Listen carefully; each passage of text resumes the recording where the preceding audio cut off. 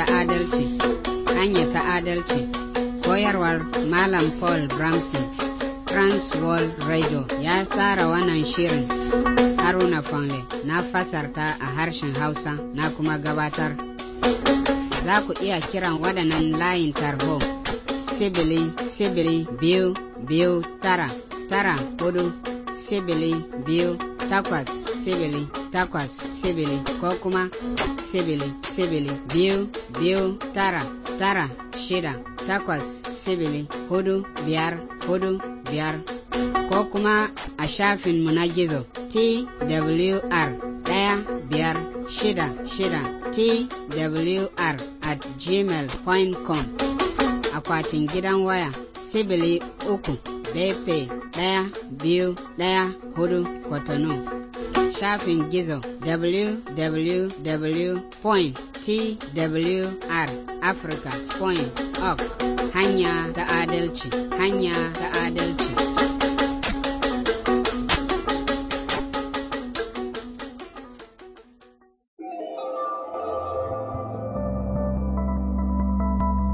Don jin shirye-shiryenmu a bisar wayar selularku, ku shiga shafin gizonmu twr367.org, sai ku zabi harshen da kuke so. Assalamu alaikum abokai masu sauraronmu, mun gashe ku da sunan Allah Ubangijin Salama, wanda yake so kowa da kowa ya fahimci kuma ya bi hanyar gaskiya da kuma ba da gaskiya da zaman lafiya tare da shi. Muna farin cikin sake dawa a yau don gabatar da shirinku, hanya ta adalci. Darasinmu na 62, an haifi almasihu, Luka Sura 2 da Matiyu Sura 2. A cikin nazarin littafi mai tsarki, darasinmu na ƙarshe na nuna mana yadda Allah ya aiko da mala'ika Jibrilu zuwa ƙasar Yahudiya a birnin Nazaret, wurin wata mata mai suna Maryamu.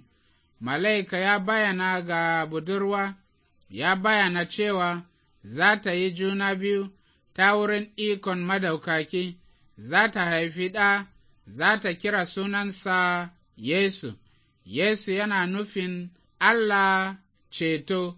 Lokacin da mutanen Allah na jiran haka da dadewa ya iso, mai fansa wanda Allah ya yi wa'adi a ranar da Adamu da Hawwa suka yi zunubi, yana cikin wata budurwa a shirye ya shigo cikin duniya. Shirinmu a yau tana cewa an haifi almasihu. Kafin mu nema bincike a cikin Nasi, watakila ya kamata mu yi magana kaɗan game da lokacin da aka haifi almasihu. A wannan lokacin da sarkin Romawa, Kaisar Augustus, ya yi mulki a kan ƙasashe da dama, ciki har da ƙasar Yahudawa, amma mamayar daular Roma bai hana shirin Allah aiko da mai fansa a cikin duniya ba. A gaskiya ma, Allah zai iya amfani da daular Roma domin ya cika maganar annabawa. Ko kun tuna da kalmomin da annabi Mika, wadda ya zo shekara 700 kafin almasihu, Mika ya sanar da cewa za a haifi almasihu a birnin annabi Dauda, wato a Baitalami, amma Maryamun da za ta haifi Yesu ba ta zama a Baitalami ba, amma a Nazaret, birnin da yake da nisan kilomita 150 da Baitalami.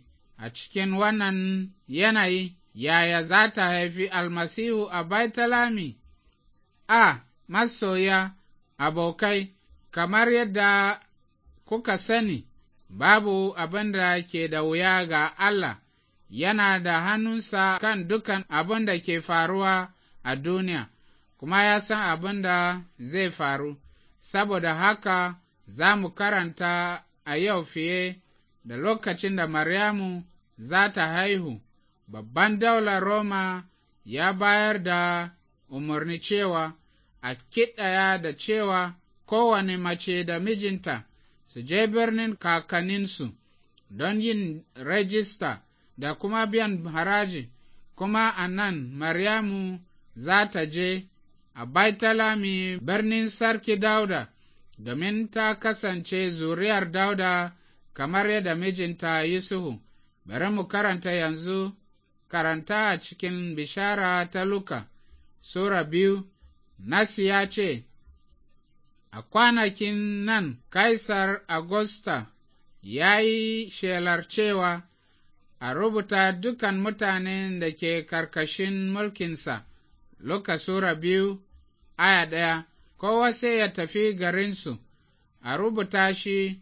Yusufu ma ya tashi daga birnin Nazaret a ƙasar Galili ya tafi ƙasar Yahudiya, ya je birnin Dauda da ake kira Baitalami, domin shi daga gidan Dauda ne, na cikin zuriyarsa, don a rubuta shi duk da Maryamu tashinsa, wanda take kuma da ciki.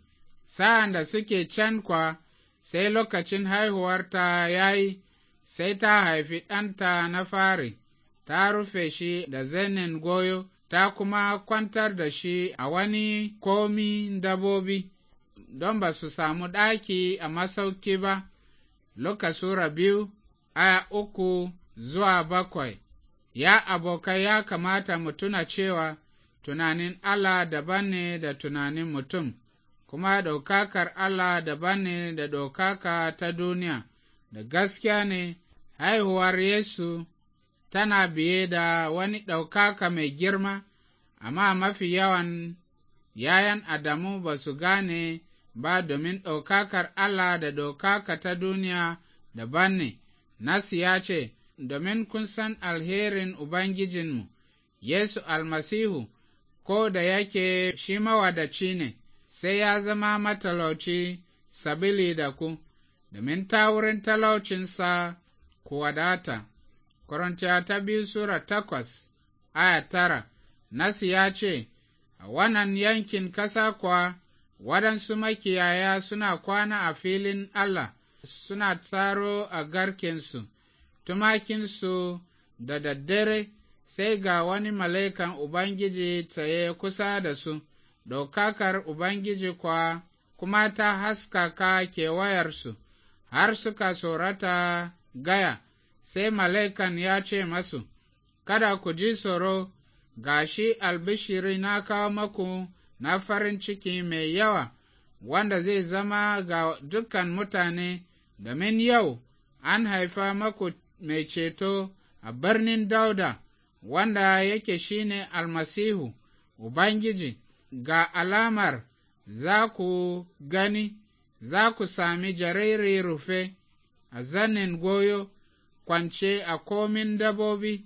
Ba labari, sai ga taron rundunar sama tare da mala'ikun nan, suna yabon Ubangiji suna cewa, ɗaukaka ga Allah ta tabbata can cikin sama mafi ɗaukaka, a duniya salama ta tabbata ga mutane da yake murna da su matuka.